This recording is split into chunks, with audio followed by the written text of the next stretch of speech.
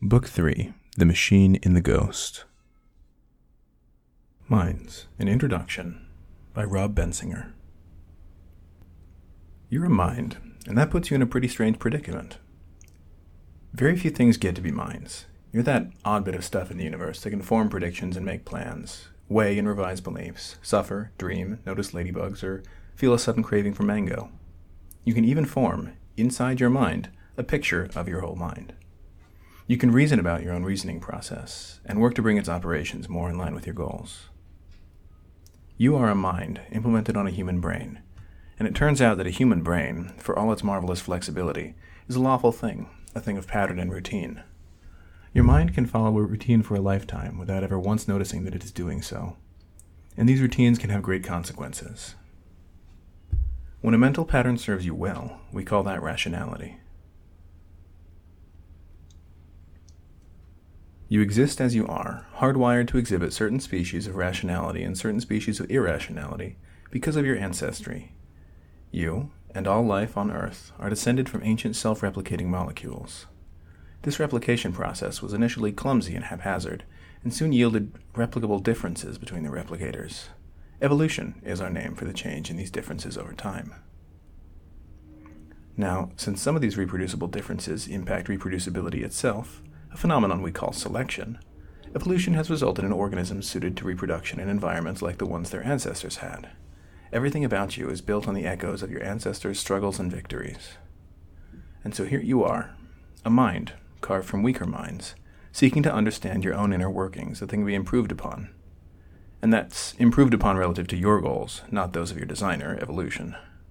What useful policies and insights can we take away from knowing that this is our basic situation? Ghosts and machines. Our brains, in their small-scale structure and dynamics, look like many other mechanical systems. Yet we rarely think of our minds in the same terms we think of objects in our environments or organs in our bodies. Our basic mental categories, belief, decision, word, idea, feeling, and so on, bear little resemblance to our physical categories. Past philosophers have taken this observation and run with it, arguing that minds and brains are fundamentally distinct and separate phenomena. This is the view the philosopher Gilbert Ryle called the dogma of the ghost and the machine. But modern scientists and philosophers who have rejected dualism haven't necessarily replaced it with a better predictive model of how the mind works. Practically speaking, our purposes and desires still function like free-floating ghosts, like a magisterium cut off from the rest of our scientific knowledge. We can talk about rationality and bias and how to change our minds, but if those ideas are still imprecise and unconstrained by any overarching theory, our scientific-sounding language won't protect us from making the same kinds of mistakes as those whose theoretical posits include spirits and essences. Interestingly, the mystery and mystification surrounding minds doesn't just obscure our view of humans. It also accrues to systems that seem mind-like or purposeful in evolutionary biology and artificial intelligence. Perhaps, if we cannot readily glean what we are from looking at ourselves, we can learn more by using an obviously inhuman process as a mirror. There are many ghosts to learn from here. Ghosts past and present and yet to come. And these illusions are real cognitive events, real phenomena that we can study and explain. If there appears to be a ghost in the machine, that appearance is itself the hidden work of some machine. The first sequence of The Machine and the Ghost, called The Simple Math of Evolution, aims to communicate the dissonance and divergence between our hereditary history, our present-day biology, and our ultimate aspirations.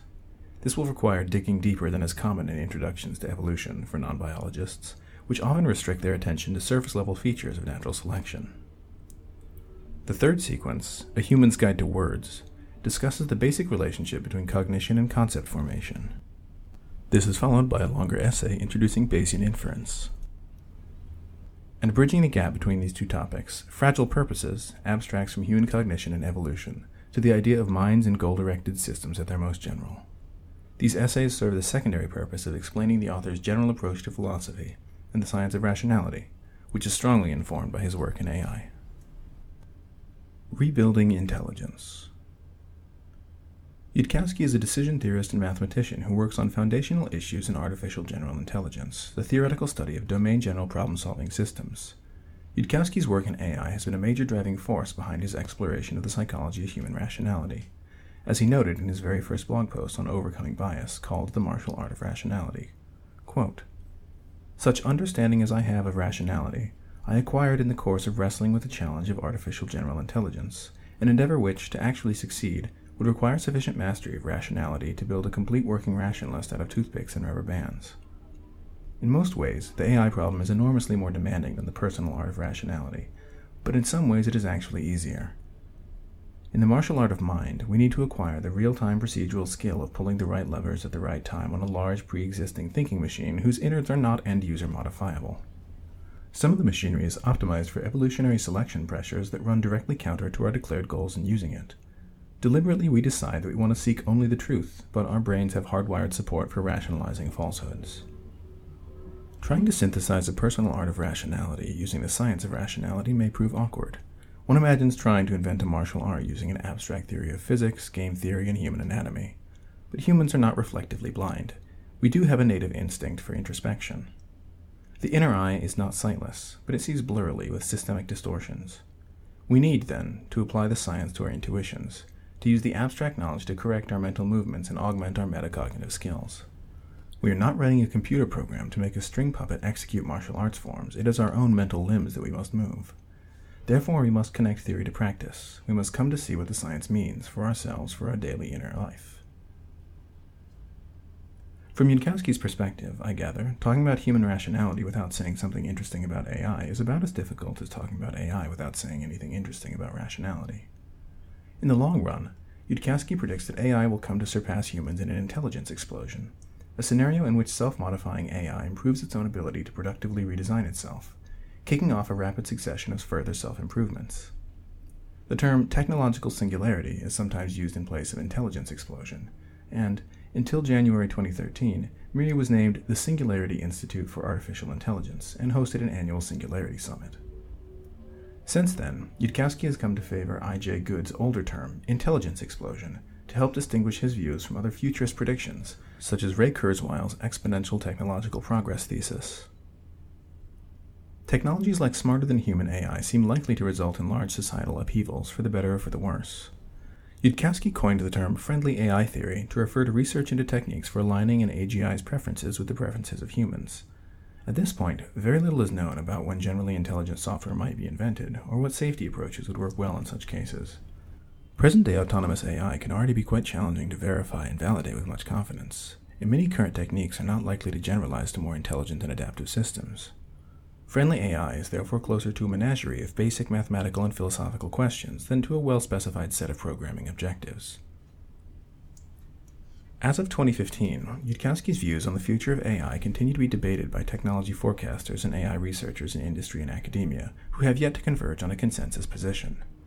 Nick Bostrom's book, Superintelligence, provides a big-picture summary of the many moral and strategic questions raised by smarter-than-human AI. For a general introduction to the field of AI, the most widely used textbook is Russell and Norvig's Artificial Intelligence, A Modern Approach. In a chapter discussing the moral and philosophical questions raised by AI, Russell and Norvig note the technical difficulty of specifying good behavior in a strongly adaptive AI. Quote, Yudkowsky asserts that friendliness, a desire not to harm humans, should be designed in from the start, but that the designers should recognize both that their own designs may be flawed and that the robot will learn and evolve over time. Thus the challenge is one of mechanism design. To define a mechanism for evolving AI systems under a system of checks and balances, and to give the systems utility functions that will remain friendly in the face of such changes. We can't just give a program a static utility function because circumstances and our desired responses to circumstances change over time. Disturbed by the possibility that future progress in AI, nanotechnology, biotechnology, or other fields could endanger human civilization, Bostrom and Sirkovic compiled the first academic anthology on the topic, Global Catastrophic Risks. The most extreme of these are the existential risks, risks that could result in the permanent stagnation or extinction of humanity. People, experts included, tend to be extraordinarily bad at forecasting major future events, new technologies included. Part of Yudkowsky's goal in discussing rationality is to figure out which biases are interfering with our ability to predict and prepare for big upheavals well in advance. Yudkowsky's contributions to the Global Catastrophic Risks volume, Cognitive Biases Potentially Affecting Judgment of Global Risks, and Artificial Intelligence as a Positive and Negative Factor in Global Risk, tie together his research in cognitive science and AI. Yudkowsky and Bostrom summarize near-term concerns along with long-term ones in a chapter of the Cambridge Handbook of Artificial Intelligence, The Ethics of Artificial Intelligence. Though this is a book about human rationality, the topic of AI has relevance as a source of simple illustrations of aspects of human cognition. Long-term technology forecasting is also one of the more important applications of Bayesian rationality, which can model correct reasoning even in domains where the data is scarce or equivocal. Knowing the design can tell you much about the designer, and knowing the designer can tell you much about the design. We'll begin, then, by inquiring into what our own designer can teach us about ourselves.